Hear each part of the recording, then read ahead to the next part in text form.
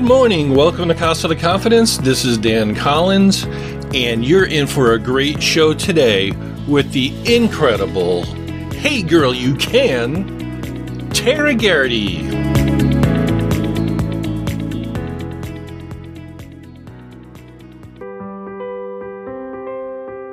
Welcome to Casa de Confidence, a podcast for women and some cool dudes going in the direction of their dreams and the confidence it takes to reach them.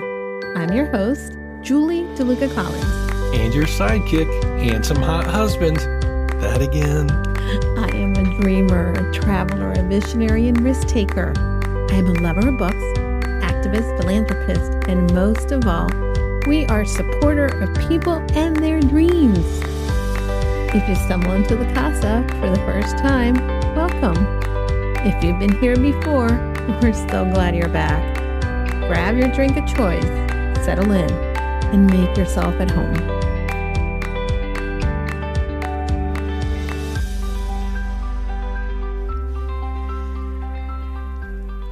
Hey Julie, how'd you like that little spiffy music thing I did at the beginning of the show today? It's new to me. It's new to you. Yeah, I figured I'd try it out. That's nice. So, it's inspiring and upbeat, is it not? That's the name of the track, actually. Inspiring, upbeat. Uh-huh. I know. Cool. So, how you doing on this incredible Sunday morning? It is cold out. I hope everyone's having a good time. You know what? Whether you're in a warm climate, cold climate, you know what? It's where you live. And you know what? I could complain about how frigid it is outside, but I'm not going to do that. I'm going to embrace it. I'm going to complain about how frigid it is inside. My hands are so cold. I am wearing long sleeves. I am wrapped up in a blanket because you're hot. So Julie and I are having a temperature discrepancy at this stage in our lives. I won't tell you what stage that is for her. But really? I'm always hot, she's always cold. But that's what you get. That's not true, because when we're sleeping, I am always hot and you're cold. That's true. That's true. That's true. Anyway. You should just come along to my side. Welcome to Casa de Confidence, everybody. I hope you're having a great day. That was aggressive. Wow. You're in a peppy sort of mood. I think Julie's a little cranky right now. I'm not cranky. I'm cold. Oh, she's cold. Oh, well. Anyhow, regardless of being cold, I am warmed by the thought and idea that we have an incredible individual here. But I am also, before we talk about her, you know what's warming my heart even more, too, is yesterday I had 12 entrepreneurs attend my Confident You CEO retreat. And it was, well, I thought it was fantastic. But they told me that it was, oh my gosh. First of all, you got to go check out my Instagram stories because they warm my heart. They feel that they got so much out of it. They feel that this really helped them plan. Several of them have reached out to me again today to tell me how much they got out of it, which is exactly what I was hoping. Julie, you sound awful excited today. When I you got to give her the right thing to be excited for. When and you know what? Yesterday was exciting. People are going to reach their dreams and create the type of freedom their business brings them, and they are going to be able to make an impact in the world and be able to live the life they imagine because they are implementing the right plan. And it's not my plan, it's their plan. I just sort of guide them through the process of creating the plan and give them the tools and the encouragement and the support and accountability they need to go for it. And I am touched. I am touched that so many people said that it was life-changing for them. And that's not me saying it, that's them. So I thought that was amazing, and I'm really happy because I love what they've been able to accomplish so far. The people that did the retreat in November and now the January crew, oh my gosh, they're on fire. Cool. So I have been asked, and other people came out of the woodwork and said, hey, do you have more space So I think I'm going to do another retreat, but in order to help others be able to take advantage of it, because a Saturday is a long commitment, right? We did Right. it from 10 to 2 on a Saturday. What I'm thinking of doing is doing it as a master class in which we will do it in the evening, maybe from 6:30 to 8:30, 2 nights in a row, or 7 to 9, Oh, 2 nights cool. in a row. And That's then this awesome. way, we break it up, but people can attend as well. So that is my plan. What are your plans? My plans? Mm-hmm. I'm going back to work tomorrow. Oh, look at you. Yeah. You're healed up? I am healed up. Good. I'm glad. Well, we'll see what happens when I get to work. See if I have the want to. It's all Once in I your get there. It's all in your brain, buddy. You know what? Hey, I love my job. I love what I do for a living. It's you know what? I don't do it for a living. You don't? That's still wrong. I sounded old there. What I do for, I love what I do during the day. I enjoy what I do for work. I enjoy, using my hands and my brain and my. It's a good time. It's good to enjoy what you do during the day. So I do Fun. enjoy it. Excellent. I get to Excellent. break stuff for a living, in case people didn't realize. So Yeah, you that's break stuff for a super living. cool. Thank God. Well, in a controlled, methodical Environment. manner. So Very nice. Very nice. By the way, we are getting closer to our little vacay. yes, we are. I can't wait to lay on a beach somewhere. I know, and it's awesome that you got dog sitters and house sitters. Awesome. I So know. we'll be gone for a week, and That's we right. won't I have to can't worry wait. about stuff going on. I can't Snow, wait. I know. Dogs. So Well, we that's have a awesome. busy week ahead of us. You know what's happening too? What? I'm scared. Yogi is having surgery Oh, Friday. that's right. Yogi is having eye surgery. I know, buddy. Oh my God. Oh. By the way, he really has appropriated Simba's little crown bed. Uh-huh. It is a little too small for him. Yeah, it is. But he loves climbing on it and just curling himself up. You have to go to my Instagram and check out this. And because Simba climbed up and it's like, hey, that's my bed. And Simba decided to just go inside Yeah, and Simba sit next to him. Simba is like 6 pounds. Yeah. Yogi's like 20. 27. What? Yogi's 27 pounds. He's 27 pounds? Yeah, well, he's becoming a chunkalino. Because he likes to eat everybody's food. Anyway, so Simba's in the big bed. And Yogi's in the little tiny one. little bed. Yeah, that's how they But roll. you know what? They look content. They look content, abso-freaking-lutely. And then what else is going on this week? You know what else is going on this week that I am... I started to do some thinking on it, and I need to maybe process this a little more. But Wednesday is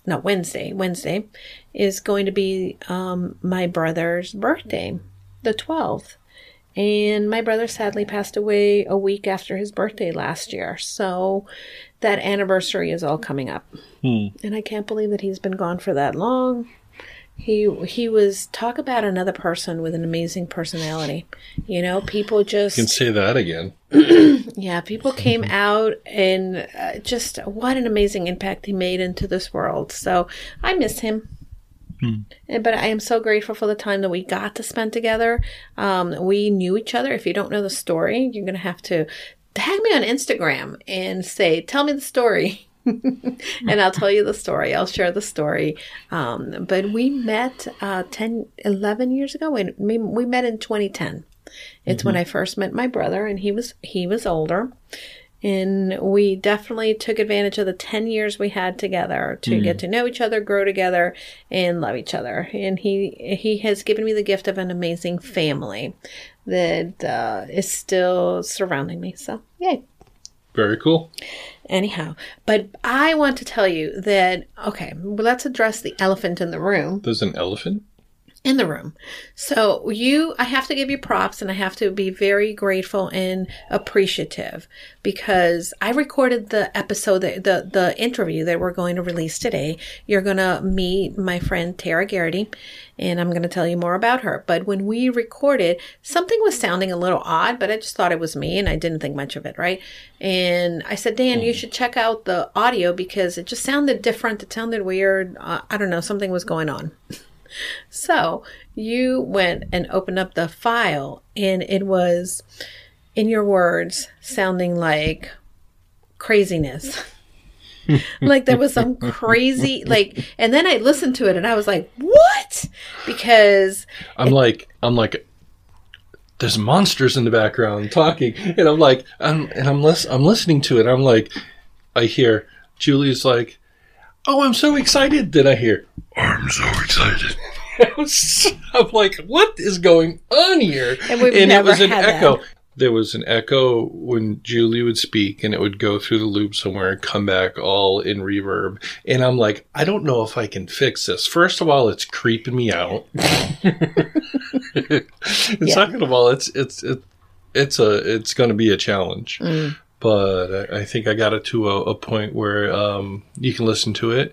And I have to say, this is one of the longer interviews that we've had in a couple weeks. Mm-hmm. So incredible. So you know what? It's worth it to listen to this. Sound might not be perfect. That's just me as the sound guy talking. But sound is fine. But it just lean in, listen to this. It's such a great interview. You know why it's a great interview? Because Tara Garrity is the founder of the Hey Girl You Can community. And the Hey Girl You Can is a global community of over 38,000 women. We are hoping to get to 40,000 by the anniversary on Friday. And it was founded under two guiding principles: that every interaction with a Hey Girl You Can leaves a woman feeling elevated, uplifted, inspired, and believing a little bit more that she can. And that's exactly how I feel every time I interact with anybody from the Hey Girl You Can community, and with Tara. She is a supporter of women, and it really is an amazing community where you can find the encouragement, friendship, and be reminded how significant and valuable you are as a woman. Yes. I love the community. We're doing a lot of things to celebrate the community this week. And Tara and I just talked about all kinds of things. We talked about her journey. And, here's the thing. Tara is also an author. And when she believed that she was going to make a career in theater. And she's also a TEDx speaker, but she underwent a very challenging time in her life. She thought she had hit rock bottom, just to find out that there was a trap door that she needed to fall through. She went through a very difficult divorce. She found herself in the middle of domestic violence. And then her daughter was diagnosed with high-risk stage 4 childhood cancer. And to me, the grit, the grace, the patience, and the fortitude that it took to overcome that, and then turn around and create a successful life in an environment in which she is creating these beautiful communities, in which she is helping other women rise and do the best they can under whatever circumstances, is amazing. So I am so proud to call Tara my friend and to get to know her a little better. And I can't wait for the summer, because she's in New Jersey and she's by the beach, and I need to go visit her. So yeah, this is a great interview. It is. And it is because it was just a conversation. I also shared, if you have gotten my book, Confident You, Simple Habits to Live the Life You Have Imagined, Tara and her club. Well, the club is mentioned in the book because they were very instrumental in creating an environment in which I can build the relationships, and they encouraged me to continue to get the book done and finish it. So I am so grateful for these women, and in particularly for Tara, and also her Caroline, her sister-in-law, who is a co-founder of the club. And again, some of the best relationships I had built in the past year come from the women I had met in this club, and some of the other women that you've gotten to know in the podcast, like Stephanie Derringer from the Organized Flamingo. And again, so great. So please listen to the interview. If you are in Clubhouse, make sure that you join the celebration, because it's going to be a whole day celebration in the Hey Girl You Can Club to just come together. And by the way, Tara is launching the Hey Girl You Can blog. I will be a guest blogger in the blog. I am also hosting a room on habits. So make sure that you check that out. And if you're in Clubhouse too, I am doing other rooms with Dr. Fogg on Tiny Habits. So hit me up. All right. Without further ado, Hey Girl You Can. Tara Garrity. Welcome back to another episode of the Casa de Confidence podcast. I have with me one of my favorite people who I've met in the past year. She is a supporter of women in her dreams, for sure. So Tara Garrity, she is the founder of the Hey Girl You Can Club in Clubhouse. But before Clubhouse, my God, she has been leading and building communities for women for a long time. And I would love for you to introduce yourself, Tara, and welcome to Casa de Confidence. Oh, I'm so excited to be here because you have been such a huge contributor to our community. And, obviously, when you think about who your ideal person is, right, that you want to connect with, and you kind of hope that God aligns you with those types of people, but you are that kind of person. You are somebody who is a visionary, but you also believe strongly in women, and you always have such a positive attitude, and you totally show up with that heart of how can I bless other people. And so I feel very lucky that you have found our community. Well, thank you so much. And I think this is why we align, because you are someone who is, and of course we have something in common. You have that go give spirit that I first heard that phrase when I was part of Mary Kay. And I love Mary Kay. I still use Mary Kay.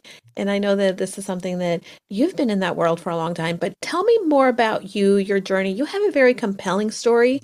You have an amazing, inspirational journey with your daughter, everything that you went through. Why don't you take us down memory lane and tell us a little bit about you? Yeah, it's so funny because, and I guess all of us, as we get older, this is probably true for all of us, we look back and we go, wow, I never thought I would end up here. My life looks nothing like I envisioned it to look like. I went to school from the time I was 3 years old. I wanted to be a ballerina. I went to school for theater, and I took dance lessons and piano and competitive dance, and went to college for that. And I fell into direct sales in college. Yes, with Mary Kay was the company that I got connected to.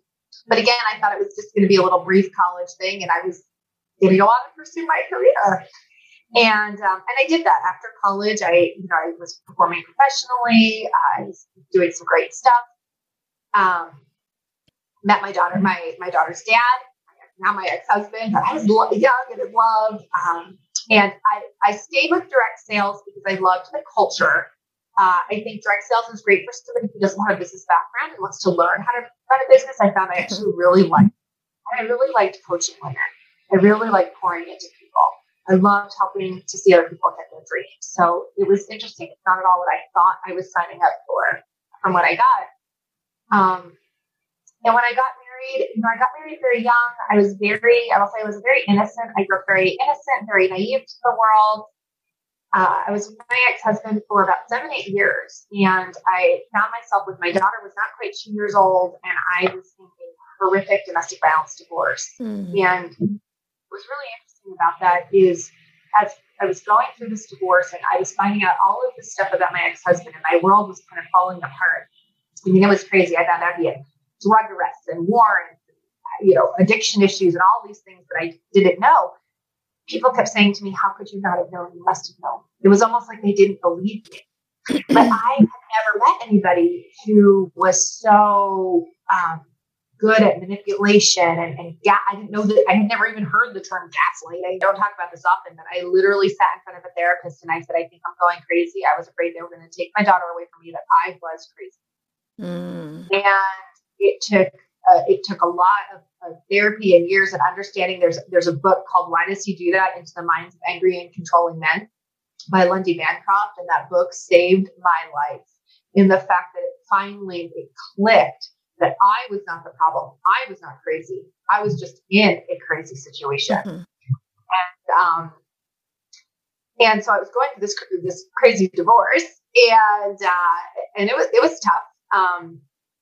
There's a lot of gifts that I think in this particular last 2 years I appreciate even more than I ever have, because there was a defining moment standing in my living room.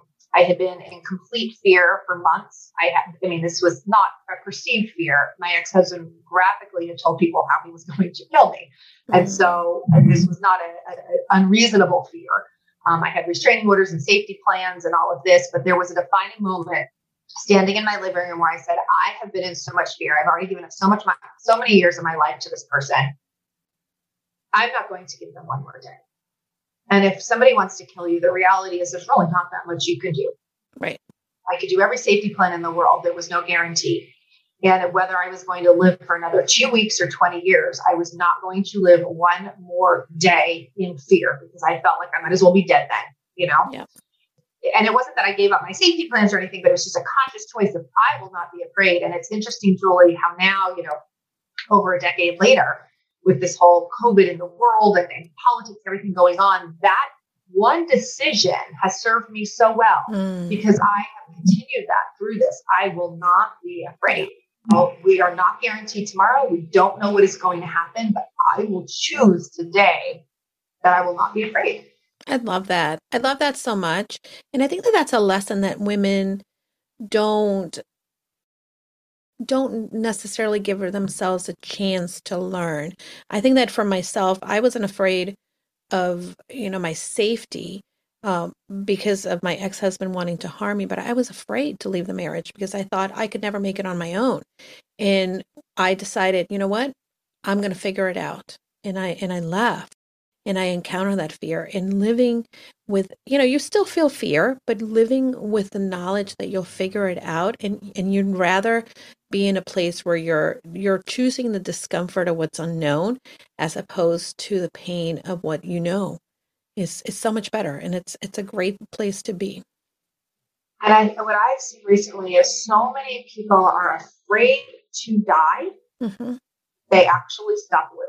Yeah, so true. And I thought, I'm not going to stop living because I'm so afraid to die. So if that means I have to live less, I live less. Now, I'm not risky. I'm not a daredevil. I'm not jumping buildings, But it is a choice of what is, and this is just for me. I would rather have 5 full days than 10 half days. Yeah, agreed.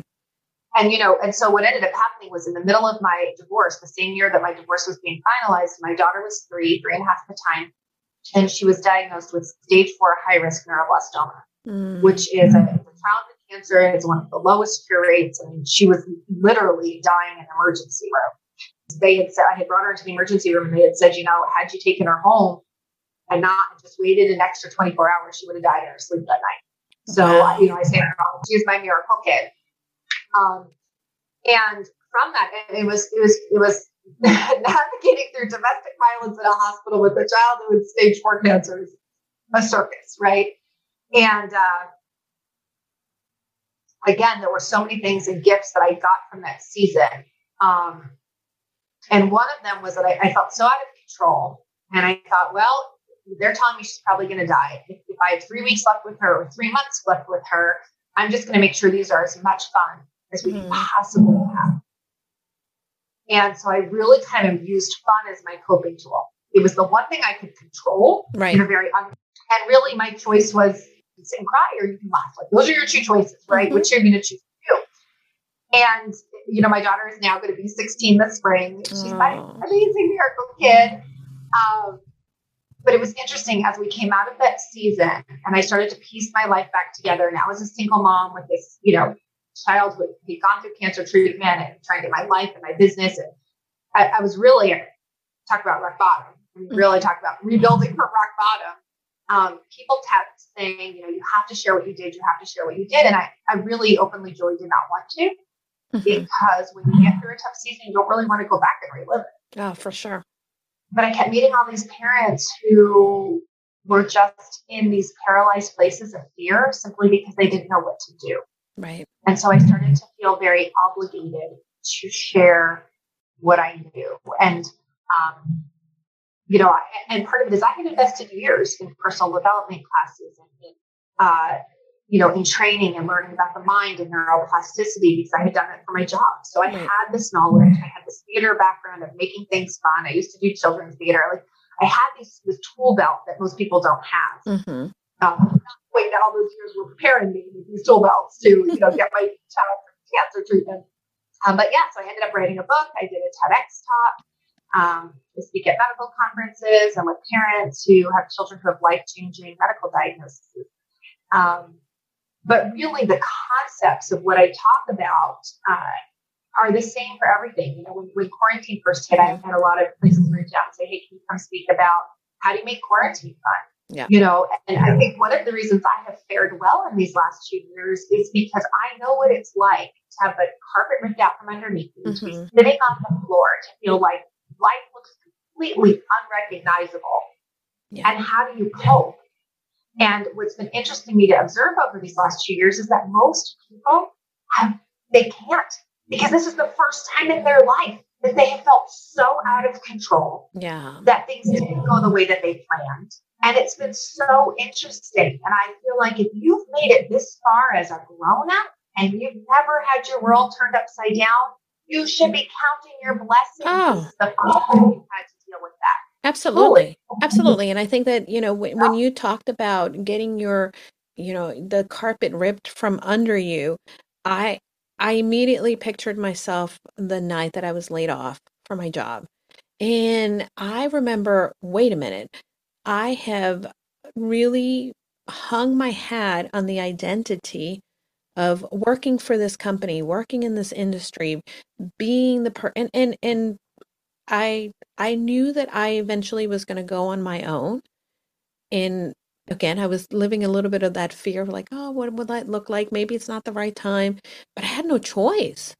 I had no choice but to make it work and decide, well, this is the time and this is what I'm going to do. And I think that a lot of people don't realize, and this is why, some people have been binging YouTube and TV for 2 years because it's easier to buffer and to tune out than to try to really look at what is going on and decide like, okay, what changes can I make? What are the things that I have control over? And I think this is one of the biggest things that we don't look at in adversity, that we think that everything is happening to us and we're out of control, where in reality, we can't control it. You have to really be able to say, well, what is it that, how can I, or ask the right question so that your brain begins to work on the solution or at least a path that can help you through the process. Yeah, I think it's interesting. People need to ask themselves, like, well, how have I grown in the last 2 years? Mm-hmm. I did a series called The Quarantine Cave, and I talked about how we kind of all had to go into this cave, but we all got to choose how we emerged. And that for some of us, exactly what you said, you're going to emerge, more out of shape, more, you watch more YouTube, but nothing really. And others, they took that season to really start to work out, healthy, to start to meal prep, which they thought they never had time to do. Right. I know for me, I went back, I got 2 certifications that I did online. I became counseling practitioner certified and REBT certified, and things that I kind of had wanted to do, but just never felt like I had the time to do. And the other huge gift I got, and I know it was tough for a lot of people with the kids and the homeschooling and the virtual, and certainly my daughter's older, which was the gift. I can't imagine being, a little ones. But as a teenage mom, one of the gifts that I got is I thought, wow, most people complain that their teenagers never spend any time with them. Yeah. They never see them. Those teenage years, they're too busy off being with their friends and being at school and being at the clubs. And then all of a sudden they're gone for college. And I thought, well, I've just been given a whole gift. My teenager can't go anywhere. She's got to be with me all the time. We went on walks together. We made dinner together. We spent so much time together. I don't know that she chose that, but she was forced to. And that was such a gift. So again, I talk a lot about reframing. And when you talked about your job loss, I think that's something that most people can relate to because it happens at some point. Mm-hmm. We can't choose the picture. right? So the pictures, I have this job loss, or I have a spouse who wants a divorce that I don't want to divorce, or I have a child that's making choices that I wish they didn't make. Like I can't choose the picture. I can choose the frame. Yeah. I can choose how I want to view and see this picture. Am I going to view it with a silver lining around it? Mm-hmm. Am I going to choose to view it as like a disgusting, gross, crumpled, like a victim? For me, my go-to is fun. I put a fun, colorful, silly frame about it. Like, what can I do? And this happened just even these last 2 holidays. So my daughter had a firsthand exposure to COVID. So this is actually funny. My daughter gets her first boyfriend, has her first kiss, and the next day he and his entire family have COVID. So now we say, what did my daughter, how did my daughter ruin Thanksgiving in 2021 with her first kiss? Nice. So we laughed about it. The whole family laughed about it. We made fun. Everybody knew, thanks, kiddo. Your first kiss is what ruined Thanksgiving. So she and I could go. Mm-hmm. And it was the first real family holiday where my mom and my sister and everybody was getting together after, in the last 18 months. And so I was very disappointed. My brother was flying in. I was looking forward to seeing him. And literally Wednesday night, I'm at the grocery store pushing around my cart being like, great, I got to buy a potato and some cranberry sauce. It's just going to be the 3 of us. It was me, my daughter, and my boyfriend. And it was very disappointing. Mm-hmm. However, the perspective, and I said to her, and this didn't work out the way that we thought, and that's a bummer. But now for the rest of our lives, we're going to laugh about that. Your first kiss was, killed Thanksgiving. I said, and she did end up having COVID, and I didn't have COVID, and we were okay. And her family's friend, they were okay. And I said, 10 years ago, we spent Thanksgiving in a college resort. We had it was 3 days after she had been diagnosed with cancer. So this doesn't feel that bad. No, not at all. That's where you need to put it in a perspective of, it's not the Thanksgiving I anticipated, but we'll make it work. And we had the same thing. We had a whole New Year's thing planned. There was supposed to be 10 of us and my family, and we had dinner reservations. And by the time New Year's rolled around with COVID, we were down to 4 people. Mm-hmm. And we were like, all right, well, not what we planned. But you know what? We're going to make it fun. We still went out to dinner. We did s'mores in the backyard. We did what we could with the situation. I have a friend who was saying that they had found out that they had had a COVID exposure, and they were going to have to cancel Thanksgiving. And the daughter's upstairs screaming and crying. And the mother's all angry. And how could this exposure happen? And I thought, my gosh, how often do we talk about how we want our children to grow up and the lessons we want them to learn? And these last 2 years have given us example after example of opportunities where we can model for our children how we want them to cope in life. Yeah, that's so true. And I think that people don't realize that kids are watching. The one thing that blew me away when we went into lockdown, I have an 8-year-old niece. She was 7 at the time, and we were talking on the phone, and we FaceTime a lot. And I am certified in social emotional learning facilitator, and I used to do a lot of trainings for school districts and create a lot of courses for them. I'm not surprised at that based on getting to know you. Yeah. So I started to just ask her, and I said, so what is it like to be home? And just trying to see what she was thinking and feeling. And she's talking to me, and she's like, well, we're home because of the virus. And I said, oh, yeah, we are home because of the virus. How do you feel about that? She's like, well, it's great because I get to, right? And she went on to describe the things that she was getting to do. And here is the thing where when it comes to children, she knew that we had a pandemic, we had a virus. But it's important to be able to address things with children and with young people, because it's just like with adults. We can't just bottle it in or pretend it's not happening, because that doesn't allow us to reframe if we're not really looking and being curious about what is going on in our brains and what we're thinking. And I think that that's so key, that what you talked about, because we all have an opportunity to decide how we're going to look at a situation. I mean, my husband had COVID over New Year's, and I joke that that's my favorite holiday. And I thought, and then the people in our pod, there's another couple who is our pod, he had COVID too. So the husbands were together, and this is how they all got sick. And then I thought I could sit down and I could mope around that and that I'm hanging out with the dogs. But I thought, this is a great opportunity. How many New Year's Eves have I ever spent at home looking at the tree with some beautiful music in the background? I was in Clubhouse, and I don't even know who this DJ guy is, but he was playing the most beautiful piano music. And it was just so, I didn't even, I was having tea for that matter. Didn't even toast, but I just thought, what a most peaceful, how many times have I ever like really focused on where was I? Where am I going? What do I want to create for the new year? And feeling the gratitude that although my husband was upstairs sick, I had a husband who I love. I had a home that I appreciate. I'm filled with community.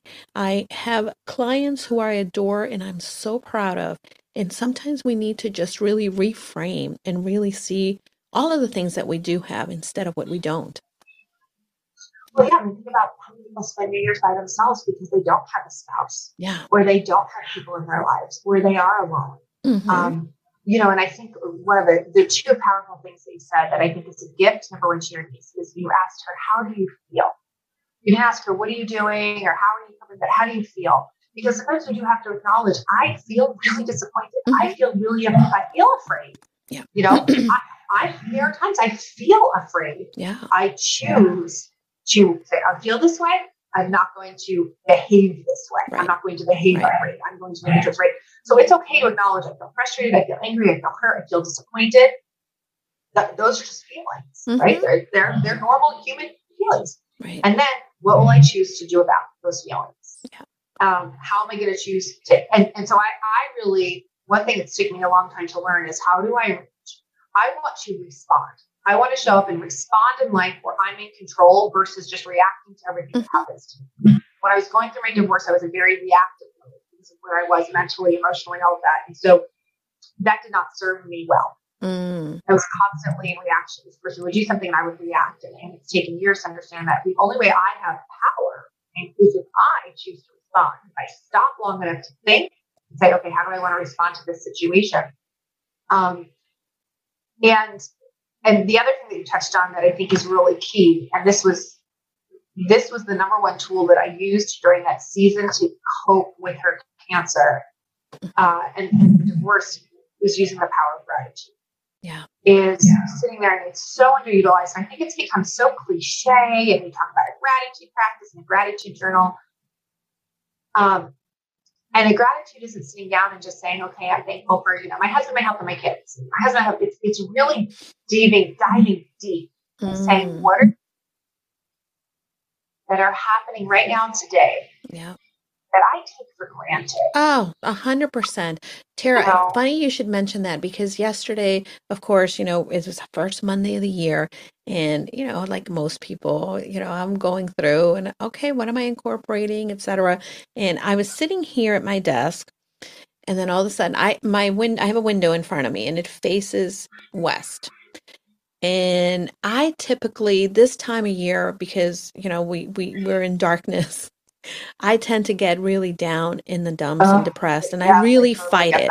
I really fight it. And I did not make it a point to go outside like I've been trying to. However, the sun was setting and I'm like, oh, that's so nice. I said, no, it's not nice. Get up.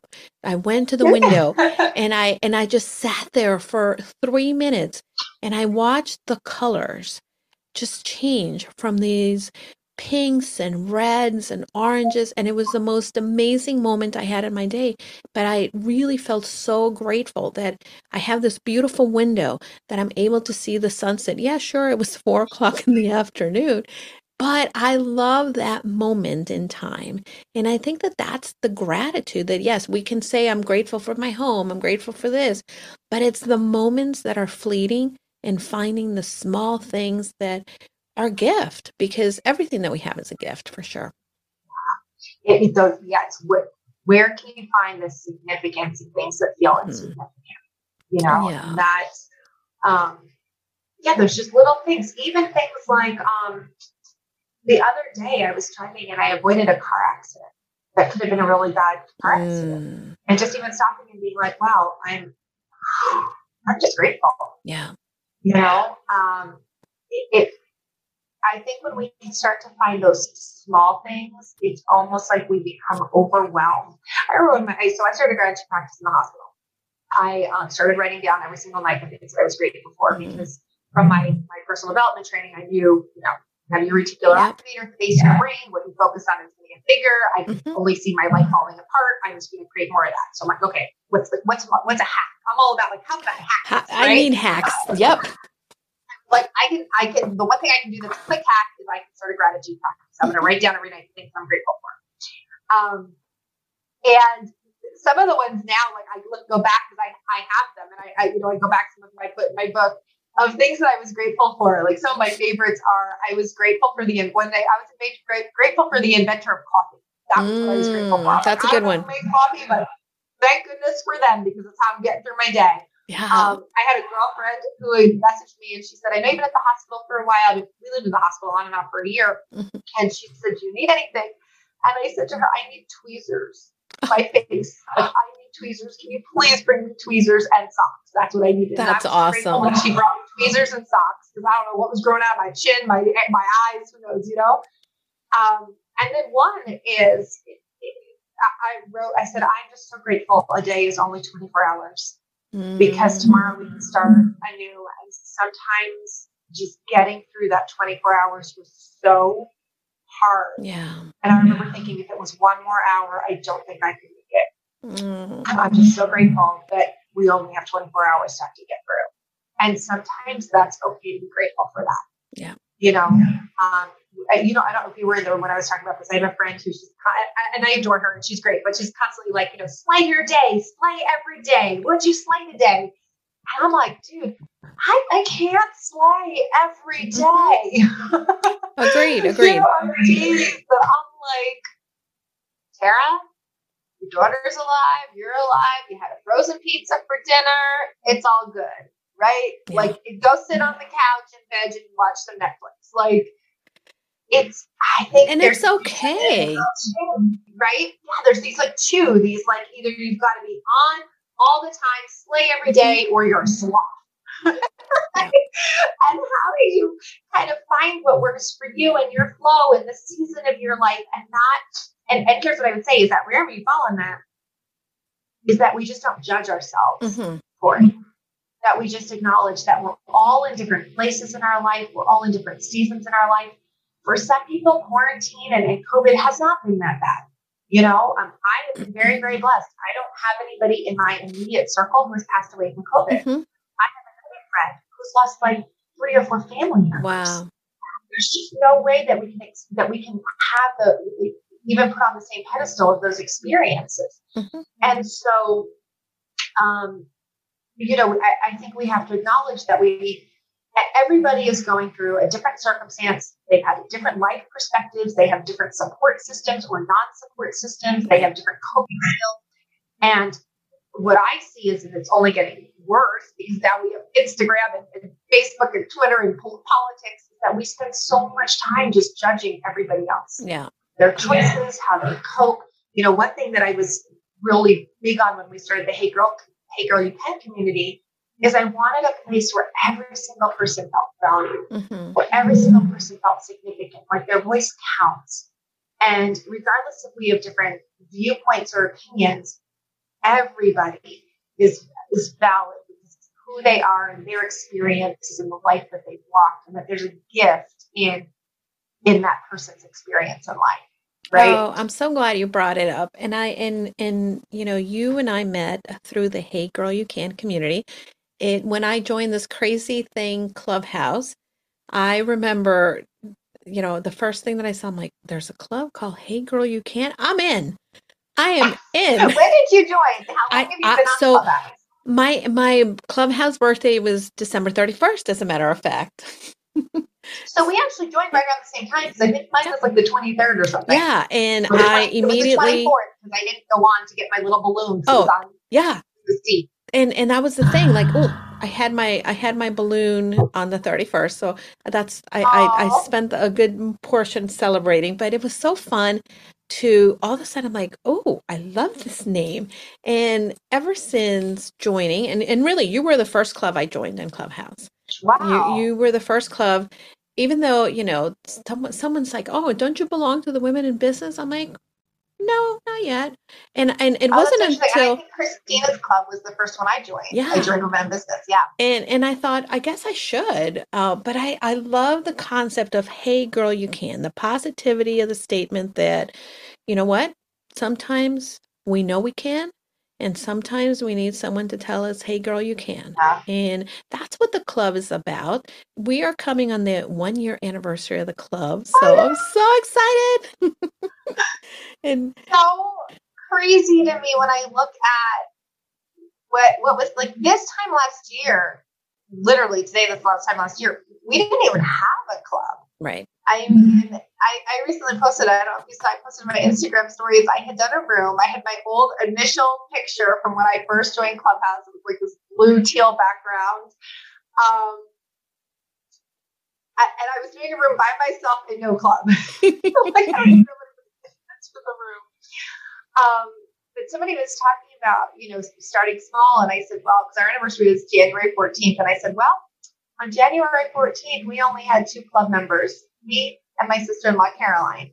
And that was it. Yeah. And, so it's amazing to me how a year later, when we look at our goal is to have, we're at, I think, 38,500 or something right now, but our goal is to be at 40,000 by our anniversary. Oh, we're gonna make it. We're gonna make it. And here's the thing: the Hey Girl You Can Club is an amazing space because I actually hosted my International Women's Day event under your club, and it was the Yes. first time that I I thought I want to do something big, and I thought, oh, it's like a week away. I'm like, I don't care. I'm gonna do it. And I'm like, and I'm gonna do it under the Hey Girl You Can Oh, because it was just so perfect. And I have to say, I have met some of the most amazing women under the club. And it is such a rewarding place to come to get cheered, to get really supported. And I have to say, if it wasn't for your club, I don't think I would have finished my book, honestly. really? Yes. By the way, Okay, you need to tell me more about that. so hold on, let me see. Um, I think. Oh, Okay, so here it is. I have to send you I'm going to send you a copy. But I listed the club in the acknowledgments because when I was going my through, God. I thought, hold on. Joy. No, it is. It's to all the beautiful women who took the time to be interviewed for this book. Without you, I would not have organized my thoughts and created a book that I hope will help countless of women. Your stories are the legacy we give to each other is important. Great appreciation goes to the women of the No BS group and the Hey Girl You Can Club for doing this. Oh And my gosh. I know that I started writing this book and I wrote a lot of it in the beginning of the year this time last year. I was putting hours and hours and hours, and sometime in June I was like I started working with the editor, and he came back and he said, you need to change this, you need to add this. And of course I was like, what? And it was such a difficult thing for me. And of course I was paralyzed. And my husband's like, nope, let's get going. And it was about July. And I was in deep edits, and they said, you need to go talk to more women. You need to go talk to, just kind of prove your concept. And I went into the Monday morning room in which you run every morning for goal setting for the week. And I went in and I talked about what I needed to do. Of course, all the love and encouragement came back. But if it wasn't for that room where there's the accountability, support, and people cheering you on. And one of the things that I love about the room is that you're like, hey, come back on Friday. Tell us how you did, even if you didn't hit your goal. And I've gone back some Fridays and I don't hit my goal, but I also go back and I celebrate my victories. But if it wasn't for that room and for the support system and the amazing, incredible women who I've met through you doing this room or this club, I wouldn't be able to have this in front of me. And I know that I'm not a unique story. I think that there's so many other women out there who are accomplishing things because you've created this space where they feel supported, empowered, believed on, and they can feel safe. So thank you for what you're doing. So, and you are a creator of communities. And, I think that a lot of women, if even if they're not on Clubhouse, they should find a place where they can create these type of relationships.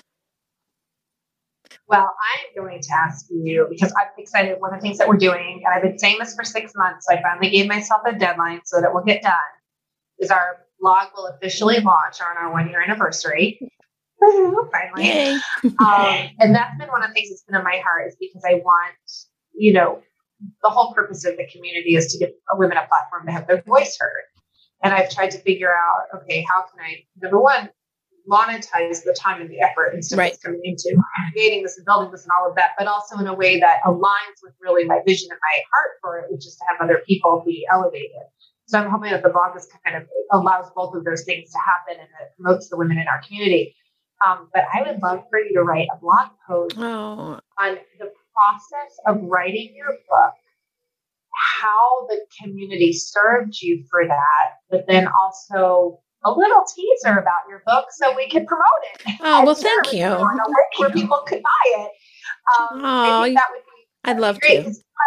Yeah, one of the things, I mean, obviously we have a lot of different contributors, but one of the things that I would most like to have featured are posts and stories of women who maybe at one time felt like I can't do this, or I don't have the resources, or I'm not able, I don't know the know-how, I don't have the confidence, whatever it is, but then overcame that and found that they could. Yeah. And shared how did they do that? So I didn't know if I could write this book or this is where I step was, but this is how I overcame that so that I can. Because I think that what that ultimately does is when you read that and I go, wow, if Julie could do that, maybe I could do that too. And I think that inspires women. And much of what we read in today's world is it's negative, it's fear-based, it's crazy to me, even the books that I see my daughter reading in school, and this is from a young age, everything to me seems so incredibly fear-based. Oh, for sure.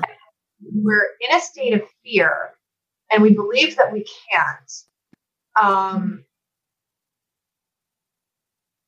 Because there's even psychological studies on simply the belief of whether you can or you can't, is what's going to affect you to be able to do it. And because we talk a lot, so we use the goal setting room on Monday. You hear me say this all the time. It's goal setting for confidence. Yeah, and the reason being is that what research shows is that a confident person is always has a step ahead versus a skill-based person. You can have skill, but if you don't have the confidence, you won't have it, right? That's exactly the premise of my book. I know that I accomplish things in my life not because I am super skilled and talented. I am confident. And I've gained the confidence because I'm willing to try. And when I fail, not only do I figure out like, okay, where did I go wrong? After I cry a little bit, let's be real here. But that's how you feel, and right? I also surround myself with the people who are going to make me better. And, it was a whole process. So I'm happy to write that. And I think that you're absolutely right. We need to get that word out. I have to look something up. So, okay. Because I'm a big word person. You've probably been in rooms. I talk about this all the time. I was the president of a Latin club in high school. That's my nerdy fact. But I love words.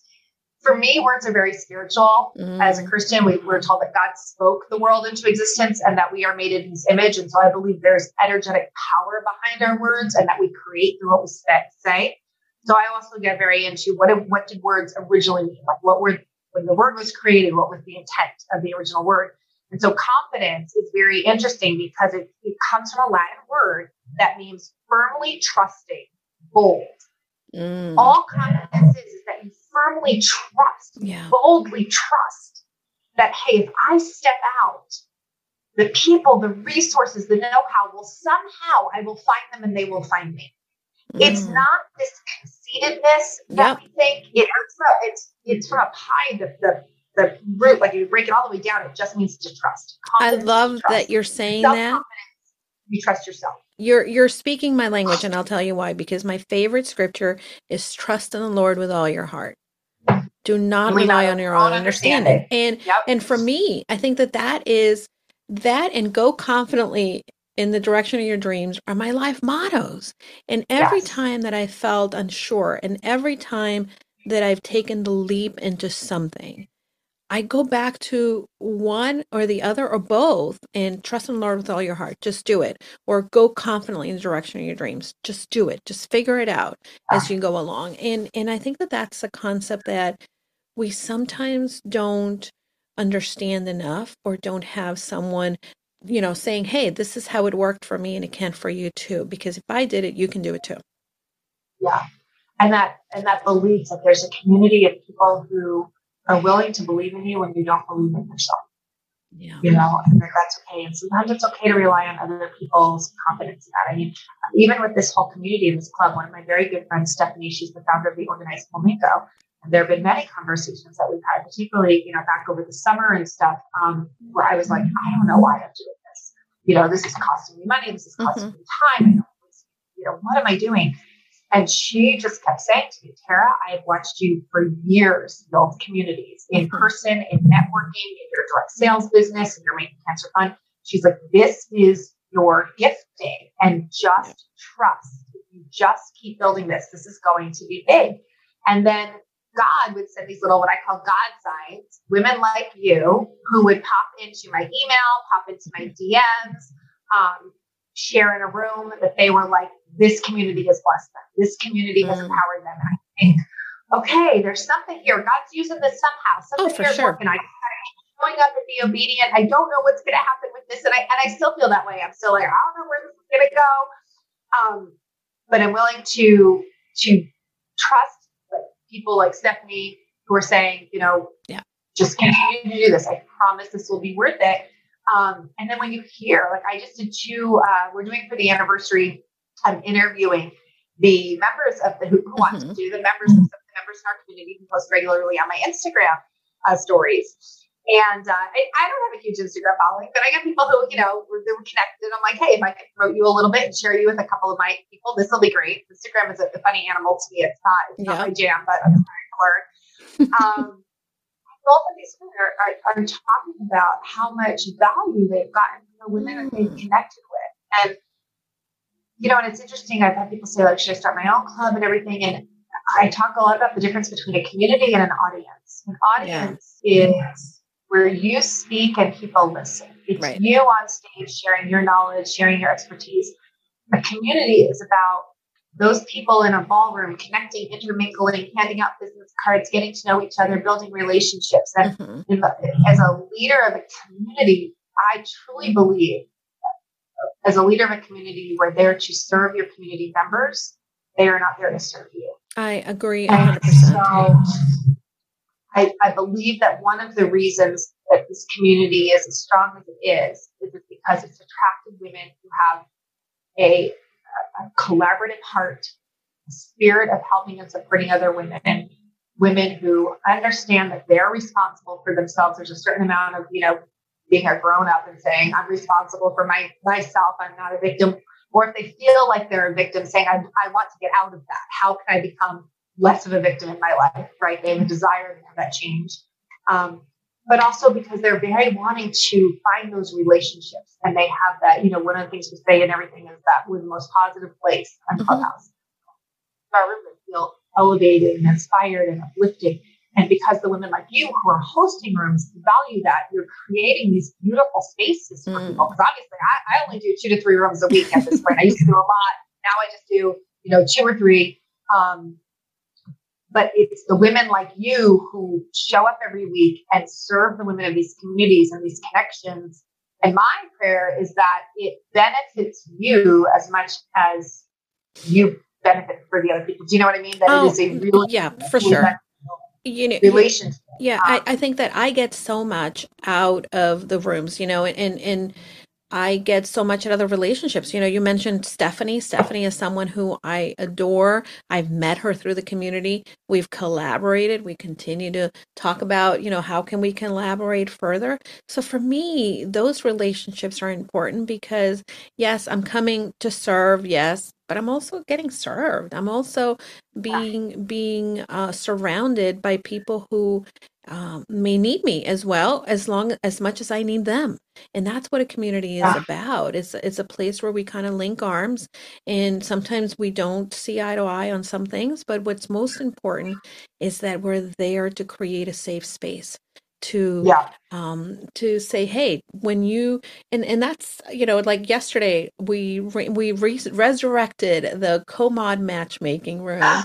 I am So so excited about this. Oh my gosh. All yeah, right. You have to tell everybody about this because because I believe collaboration is powerful. And one of the things that I hear from people is their rooms can't get traction, but it's like they're doing the room by themselves or with one other person. I'm like, that's why you don't have any traction. So tell everybody about this. I'm so excited you're going to be spearheading this so again. it is one of my favorite rooms, and for whatever reason or whatnot, we stopped doing it on Mondays. I know that there's a couple others that are going on, but it is a space where I actually invited 4 other women to join me in Rosie, so that we have a great amount of people, so that we I love can it. go in and go out, and we're not all feeling the pressure, but it is a space where women can come in from the club and say, hey, I am going to dip my toe in the water. I want to hold a room, or I want to connect with someone in this space, or I'm looking for my match in, maybe someone that I can work with or connect with and knows more about this than I do. This is the space.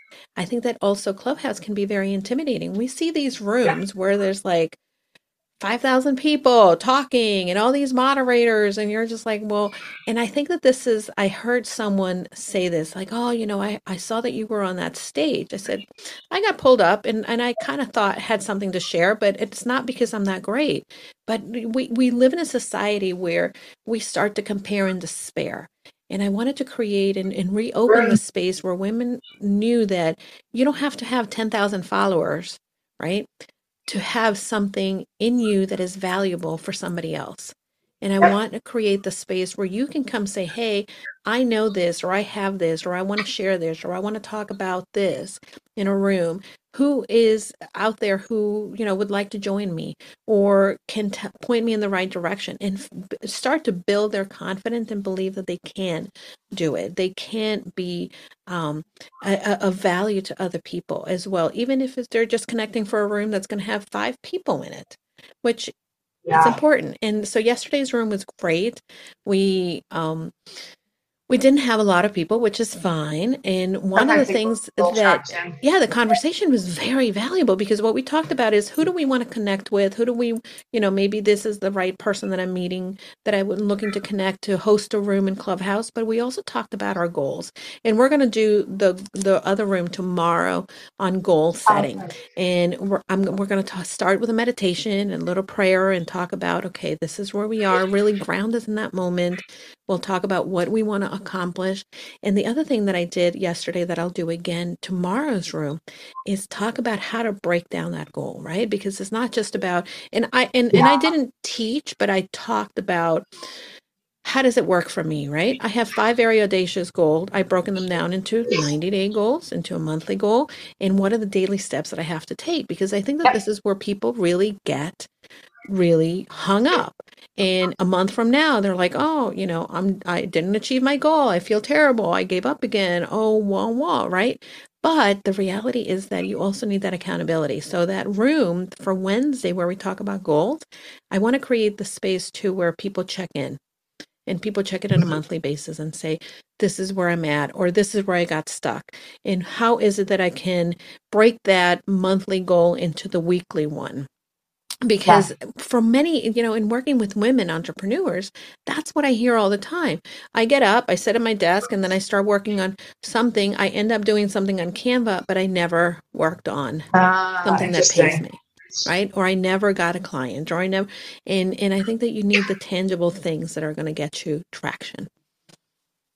No, we call this. So I call this with my business we call them IPAs. Oh yeah, income producing activity, absolutely, and Yeah. that's I don't know if that's a generic thing, but yeah, it's like, did you work on stuff that was income producing? right. And we talk a lot, because you know this on the Monday room, but I talk a lot about how most people, I actually was speaking on a summit on this, and I was surprised how many people like in the chat were like, oh my gosh. I'm like, so I guess, you know, when you think something, when you know something, you assume everybody else knows it. So this Right. is shocking to me that everybody else does not have this information, because we've been talking about this all year in Hey Girl, You Can, is that you cannot have goals that are dependent on other people's yeses and nos. Yes. Yeah. People come in, and now I think, because we've been running our room so long, we don't get this anymore, but we had a lot of people in the beginning that the goal was, you know, I'm going to sell $1,000.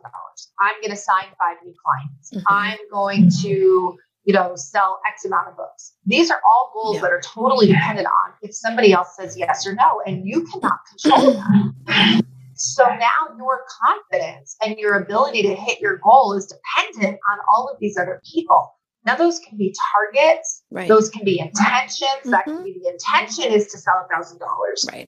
But the goal needs to be, because we're wired to win, right? Mhm. We're wired to win. We're not wired to work. The goal has to be that you can win regardless of what everybody else does. Oh, for sure, because you've done your And job. so, yes. So exactly what you're talking about is like, where can you win every day? What can you do every day where you have a win that inches you closer to your long-term, Right. you know, what you want? Yeah. One of the But things yeah. that I talk to my clients about, and I'm so big on this, is creating your key performance indicators or your key numbers for the week.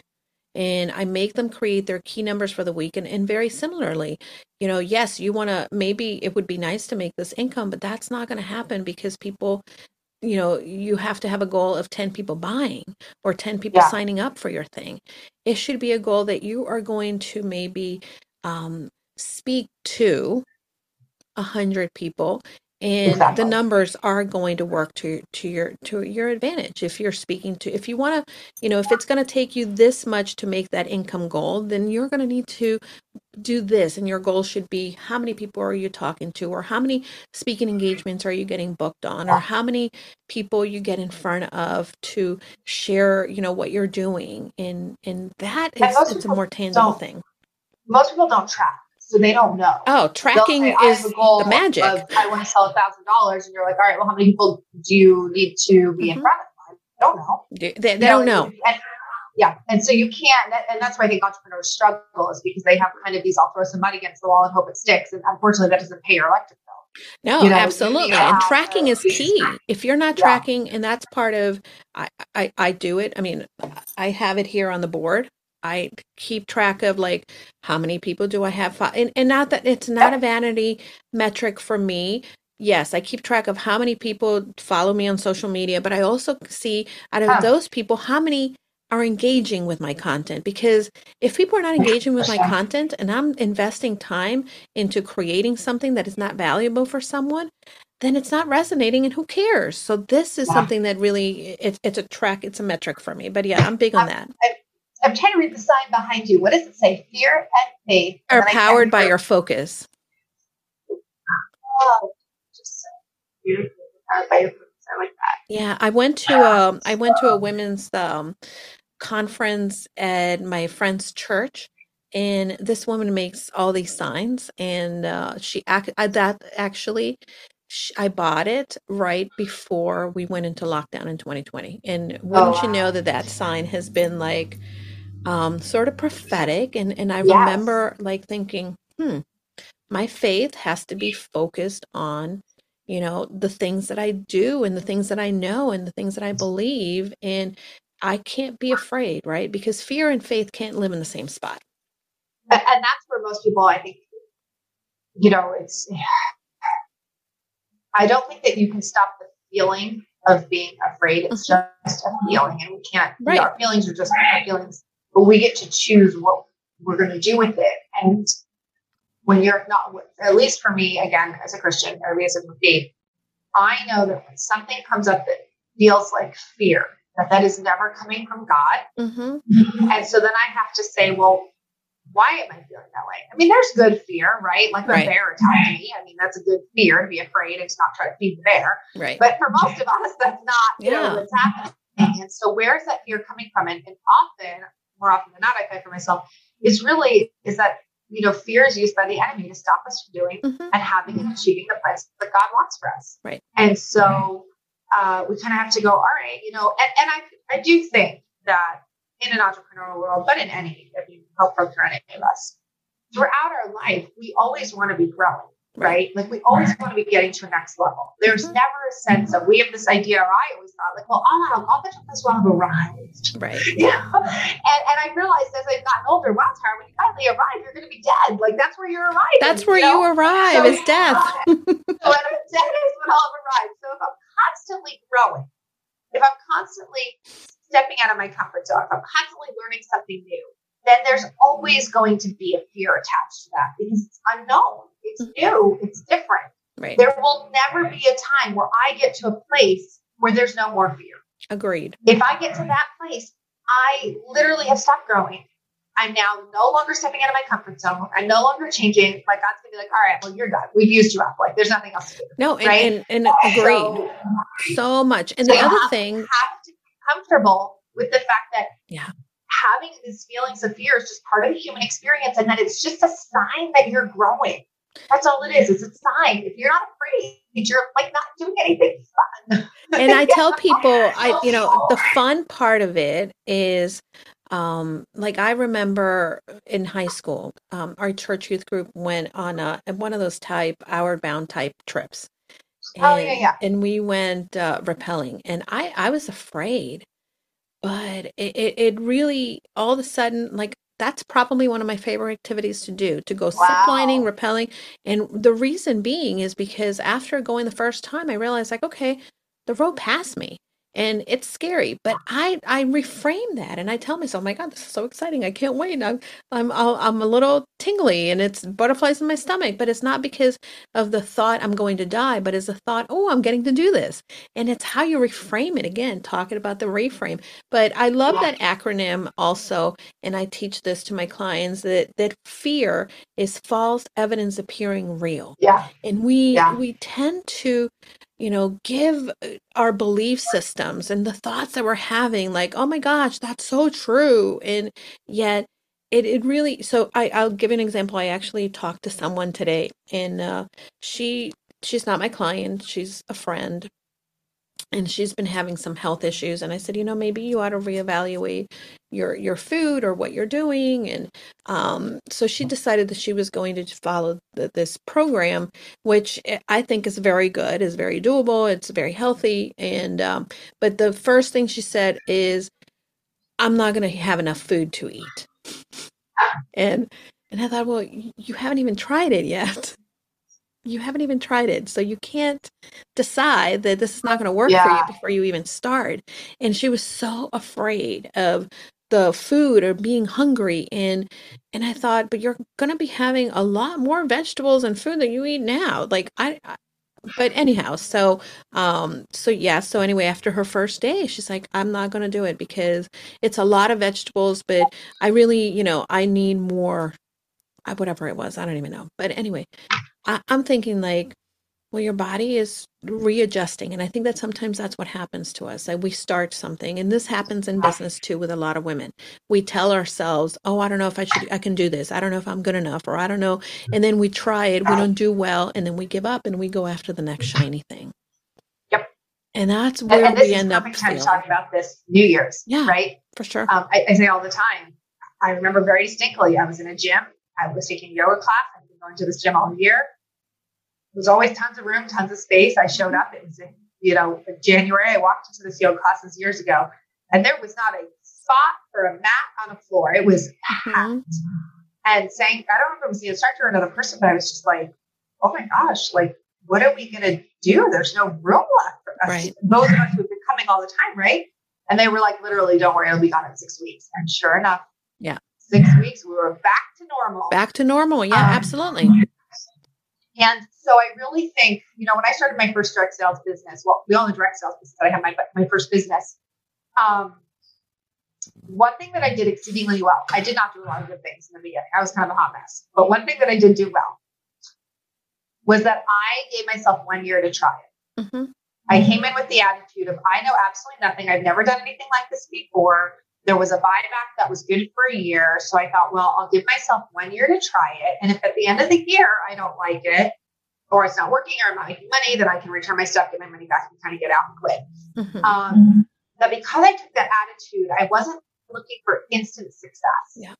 I figured it'll take me this long just to kind of figure out what's going on. Like, I have to learn this. And it's very interesting because I see people do this, whether they start a business or they start a goal or whatever. And I think about it. You cannot become a hairstylist and cut hair, which grows back without over 1,000 hours of like training and experience. You have to take a course where you have to bring a model and you have to show that you can cut hair. I mean, it's an expensive amount of hours to be able to cut hair.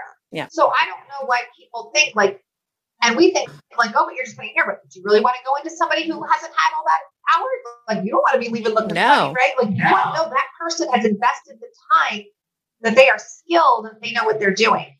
And yet every other thing and so we kind of know this, but then we look at businesses or direct sales businesses or whatever, and we just think, well, why should I just be able to do it? And whether it's an exercise program, it takes skill. It's new habits. It's retraining your body. It's writing a book. When I wrote my book, I had never written a book. Yeah. And I had a bunch of stuff. And I remember I have a friend and she's a publisher. And she said, well, why don't I'll take a look at it. And I said to her, are you sure? Do you want to? She said, well, before you start submitting it, like, why don't I take a look at it? I was like, well, that would be great. And you have to love people who love you enough to tell you the truth. Yeah. And she called me and she said, Tara, you have what we lovingly refer to in the industry as word vomit. This is not a book. I was like, what? She's like, Tara, there's no format. There's no nothing. But again, she loved me enough to tell me it like it is. Took me to a Barnes & Noble's, sat me down in a Barnes & Noble's, pulled out a bunch of books, and taught me about how you write a book. And I was like, oh, I've read books my whole life. I never noticed this. They all have formats. They all have this. Yeah, for sure. I didn't know what I didn't know. And so I couldn't expect, like, I'm just going to sit down, write this book, and be done. I needed to learn. I ended up learning a whole lot about editing and grammar and all how you write and all of this stuff. It was, a crash course. But that's how I ended up having an Amazon #1 new release, right? Because I knew I didn't know anything about writing a book, and that's why I have to learn. So it's sad when you talk about your friend with the health, because the reality is even if it's not comfortable, even if it doesn't feel good in the moment, what are the alternatives? Right. The alternative is to not do it and then to continue going down on a road where you're going to end up on medication, invalid, in a hospital, in physical therapy because your joints are giving out, getting a knee replacement. I think one of the things that really pushed me to start being more consistent with my exercises, I noticed at least 2 years ago, walking on the beach was getting difficult. My knees hurt. I have knee issues. And I was like, I don't want to get to a point where I can't walk on a beach. I love the beach. Yeah. So that means I need to exercise or go to yoga or do things to strengthen my knees. I don't want to be like, well, I can never walk on the beach again, and yeah, and that's exactly why I started as well. I did the Camino de Santiago, and that is one of the things that has been one of the most important gifts and pinnacles of my life. That when I started the Camino, the first year that I did it, I struggled. I had plantar fasciitis. So the Camino de Santiago is a pilgrimage in Spain. It's been happening since the Middle Ages. And what I tell people is go and watch the movie by Martin Sheen. Because it's called The Way, and Martin Sheen and Emilio Estevez he directed the movie, Emilio Estevez, and basically it's a movie about the pilgrimage, and is I'm not going to give anything away by saying this, but the pilgrimage has been going on since the Middle Ages, and the Apostle James came to Spain to share the gospel, and what he did is the place where he eventually died, and his bones were sent back to Jerusalem, and then somehow they were brought back to Spain, and they were buried in this town of Santiago, but nobody knew that that's where they were. And I don't know at what point somebody had a vision and said, hey, this is where Santiago or James is buried. And sure enough, and we should build a church there. And sure enough, that's where the bones were. They built this beautiful cathedral. And for thousands of years, people have been doing this pilgrimage. There's multiple routes. The most popular route is the French way, which starts in the French Pyrenees Mountains, and then you walk from like the route, and it's from the beginning of the route in the French Pyrenees Mountains to Santiago de Compostela, where you finish, and then you get your little pilgrim certificate or your Compostela saying that, hey, yeah, you are a pilgrim. You walk about 748 kilometers. And the way that you break it down is every day you're walking anywhere between 15 to 20 kilometers a day. So how many miles is that? That's about 500 miles or so. So you do it. So, It typically takes about a month to do it. I have done half of the pilgrimage, and I've gone twice. So I went with my girlfriend and I from high school, who we've done lots of different adventures with. We started the pilgrimage in Spain, and we hiked through the Pyrenees Mountains. And what's really fun is that at night, you get to your destination for the night, and you stay at these albergues, or they're hostels, but they're just for pilgrims. You can't stay there unless you're a pilgrim, and you get your pilgrim passport stamped at every point. So you have to show your pilgrim passport, which you get at the beginning of the journey. And as you're walking through, you enter into every 2 or 5 kilometers, you're entering a new village or town. So it's not like you're out in the woods, unless at the very beginning when you're going through the mountains. But you meet people and you watch the movie. You're gonna love it. It's really fun.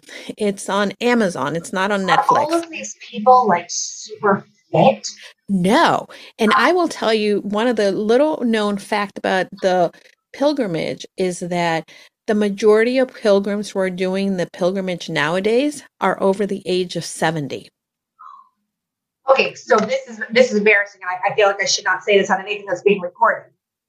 I've been, trying to walk more to get some more exercise and everything. And there's a trail that's by the water by my house. I think it's 3.5 miles. Mm-hmm. I've only walked the whole trail once. And the reason why is because about quarters of the way in, where you could not turn back, right? It was like the car was now too far this direction too. Like it was a poor choice that I didn't turn back sooner. I literally was like, I'm going to die. I was like, please carry me out. My legs can't walk anymore. We got home. My legs hurt. I was like, how do my legs hurt from walking? Because we don't do it enough.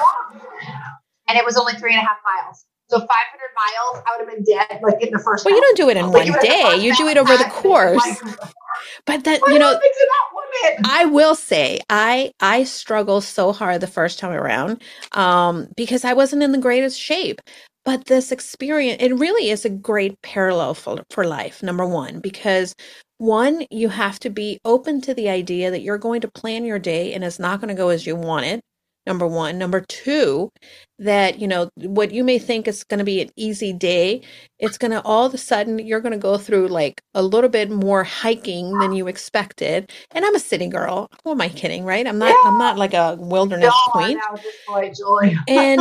But it really was the most amazing thing. Now, what's really fun is at night, when you hit your destination, you typically, like, for 10 euros, you end up getting like your dinner at a pilgrim, at most restaurants in the route catered to the pilgrims.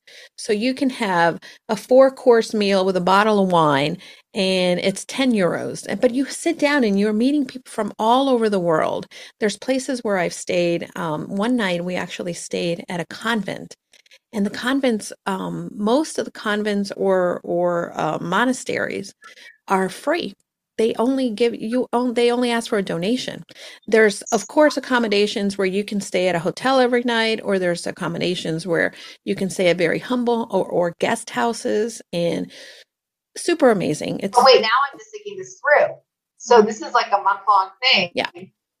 But you have to carry everything you have. So do you have like one backpack? Yeah. So you carry your backpack. And I have to say that, so the people, the recommendation is that you carried about 10% of your body weight. And so my first backpack was 19 pounds, which is not 10% of my body weight. And my friend and I were shipping stuff home like the first big town we came to, I'm like, we're going to the post office because, and here's the thing. We tell ourselves that we need so much to live on. The reality is that you don't. I didn't need a bathing suit. I didn't need a cover up for the bathing suit. I didn't need a camera because I had my phone, just stuff like that. And by the second time I went, I have it down to a science, but basically there is the outfit that I wear for the day. There's the outfit that I change into that I typically sleep in, and the outfit I will wear the next day. So 3 outfits. I take 5. I do take 5 pairs of underwear and socks because socks you want to change. But that's Where do you it. wash your clothes in between? Every night when you get to the albergue, that's the pilgrim life, right? You arrive at the albergue typically about 2-3 o'clock, and then you do your laundry there and you wash your clothes. They usually have washers. In very like remote towns, maybe you have to like wash them by hand, but they are dry by the next day. I should do a room on this and talk a little bit about this. It's so wild to me because part of me is like, this is so cool. I totally love the idea of meeting all of these people and drinking wine. And then the other part of me is like, yes, that's exactly how I felt the whole way. And I can't wait. Get a little taxi to take me to the meet at the different spots. I love the social. Now I will tell you. So there's a couple things that happened. So the first time when my friend Melissa and I went together, again, I was suffering from plantar fasciitis. I was not in shape. I didn't even like work out or get myself together for this. And I struggled a lot. And I decided I wanted to come back. I wanted to be in shape. And the second time that I went with my husband. So, but you can get people that deliver your pack from one place to the next. So you don't have to carry your pack, which is one of the things that I learned, which is very nice. You can go like fancy. You can go fancy and pay €5 in addition to, whatever. But the only downside to that is that if you decide, hey, I want to get to this town and that's where you're going to send your pack. And then you're like, oh my God, I need to stop. I can't make it. Then your pack is somewhere else. So that you have to really be a little more intentional and creative with planning. Number 2, you really that would be like, oh my gosh, my pack doesn't show up. Now I'm really stuck. Well, and then the second thing is you can, like I one day I was hurt. I could not walk anymore. My feet were inflamed and I'm like, okay, I'm going to take a cab. And it was so funny because this day I took a cab from where I was with my friends, and we had met a whole bunch of other people as well, who, by the way, I'm still really good friends with. And I left them. In 10 minutes, I was at the town where we were going to spend the night. It took them over 7 hours to get there because they were going over a mountain and the trail was, pretty crazy. But, so and it was amazing. That's great. I will highly recommend if you haven't watched the movie, and of course, people need to go watch the movie. But we have talked about a lot of different things. I know you've been very gracious with your time, Tara. Thank you so much. I have an Instagram. I have an Instacart shopper trying to find my house. Oh my gosh, that's amazing. Like that's why I was looking down. That's all right. I need to actually order from Instacart. I need to place my order too. My Instacart plug. There you go. I love Instacart. They're phenomenal. Well, again, talking about, people have had different experiences during COVID and during quarantine and not just people's because, we have people who've lost everything. And then we have companies like Instacart, which are probably like, hey, this is the best thing that's ever happened because I never used a service like that prior. Mm-hmm. And now I'm so used to not going to the grocery store. I'm like, oh, why would I go to the grocery store anymore? I know. I hate the grocery store. And like I said, I was telling you earlier, I typically just shop it and we do one big shop at Costco for the month. And then we do Trader Joe's. And that's typically what, I do. Or Aldi's. I go to Aldi's, but I really would rather just Instacart everything. It's so much easier. I have an event tonight that's a virtual cooking event. So I had a specific list of ingredients and I was like, I just don't have time to go to the grocery store. So that's why I did a Instacart just to have these specific ingredients for this event. Oh, that sounds fun. Yeah. Oh, I love it. Hopefully, I'm waiting to see now, like, were they able to get everything or do I still have to run to the store and figure out what's not there? We'll see. Well, this has been a really fun conversation. Tara, where can people find you? So, heygirlyoucan.com is probably the best way to start because it'll have you all the links to all the other stuff. And if you're listening to this before January 14th, our anniversary party is that day, and we're going to have a room that'll run all day long. It'll be our 1-year anniversary room, so you can find it by looking for Hey Girl You Can, and it'll say Hey Girl You Can 1-year anniversary party. And we'll have a different group of moderators hopping in about every 90 minutes. I know, Julie, you're going to be I'm excited. The other thing that we're going to have that will kick off that day is 2 things. So one, the blog, which we talked about, but also we're going to have a Hey Girl You Can community offers page. And so these are kind of like some of your best, like Black Friday deals and specials. They'll be offered, they'll be kicking off on the anniversary, and they'll only be up for a limited time. And they're offers to members of our community. So you might be able to grab a great book or course. I know that all of the Hey Girl You Can master classes will be 50% off. Yay. So you'll be able to grab those. So kind of like Black Friday, but for our 1-year anniversary. But better, I think. Yeah. So I'm excited. It'll be a fun day. So if you have an offer, you're part of the community, and you want to contribute, email me. But yeah, it'll be interesting to see where things kind of evolve and over the next year. I mean, I think about just from this time last year to this year, and then I think, wow, I can't even imagine next year. Oh, so fun. Yeah, and we're certainly not. We're not one of the biggest. Well, we're the second largest parenting club, but we're certainly not one of the largest women's clubs. What I think it's been very interesting to me is, while we're not the biggest, the quality of people in the community are very deeply connected to each other and loyal to themselves and the community, which has been very interesting to observe. I have people who will say, I only want to do locked rooms. I don't want an open room. Mm-hmm. And their rooms are locked. You have to be a member in order to be able to have access to those rooms. And it's because they say the quality of the people and the connections that they're making and the women that they're meeting is so high that they would rather be in a quality versus quantity. Agreed 100%. It's been really cool to see that. Yeah, we started our room as a locked room yesterday, and then I opened it, and we still had some great quality people.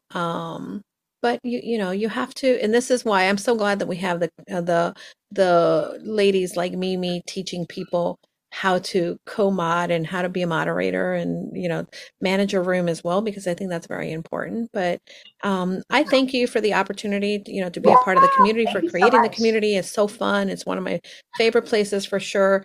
I don't necessarily always jump up, but when I do, I love, being a part of it.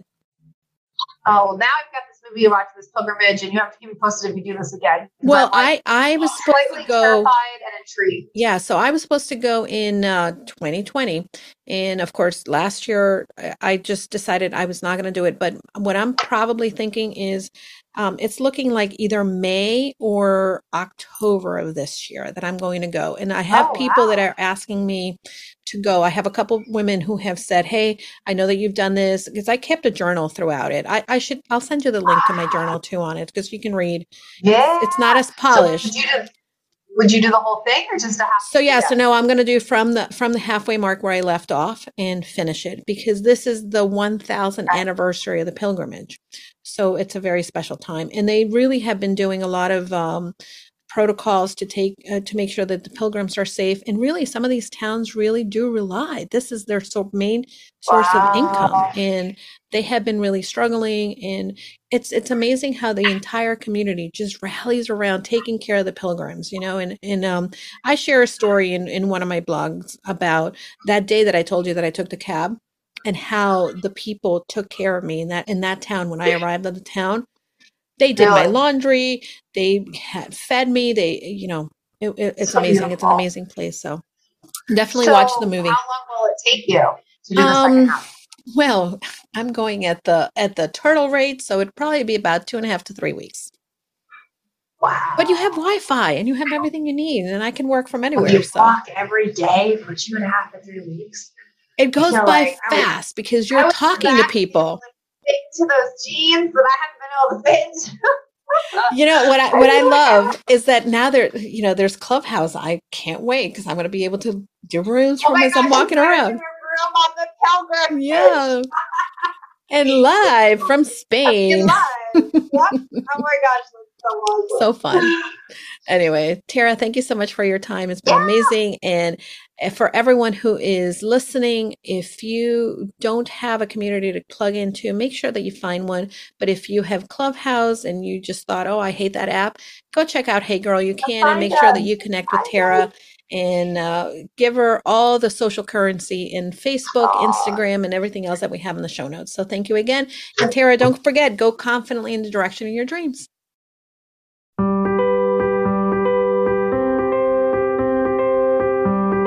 Thanks for joining us this week on the Casa de Confidence podcast with Julie DeLuca Collins. Remember to check her out on Instagram and Facebook, and always click subscribe to catch every new episode. Remember, leave a review so we can continue to bring you fresh content. And as always, go confidently in the direction of your dreams.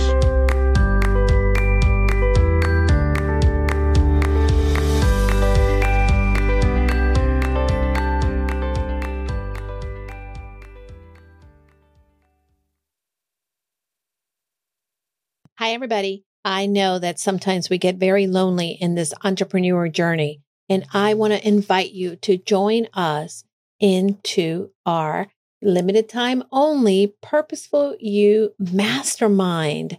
For many of us entrepreneurs, we believe that we can do it all, but the reality is that doing it alone only creates a lot of overwhelm. So join us at the Purposeful You Mastermind. You can find out more information by going to bit.ly/Julie's Mastermind. This is going to be the place where you are able to then unlock your full potential and achieve long-term success for your business, push you behind your current limits, expand your connections, discover new ideas, and implement them with confidence. You're going to get the support in all aspects and transforming you to the six-figure business you've been looking for. Pause and get off the hamster wheel if you've been spinning around. This is a time where you can get that support from like-minded entrepreneurs that are here to join you in your journey. Together, we can challenge the assumptions and land the speaking engagements and opportunities we want to grow our business and make an impact in the lives of people. See you then. Remember, you can find the mastermind at bit.ly, Julie's Mastermind.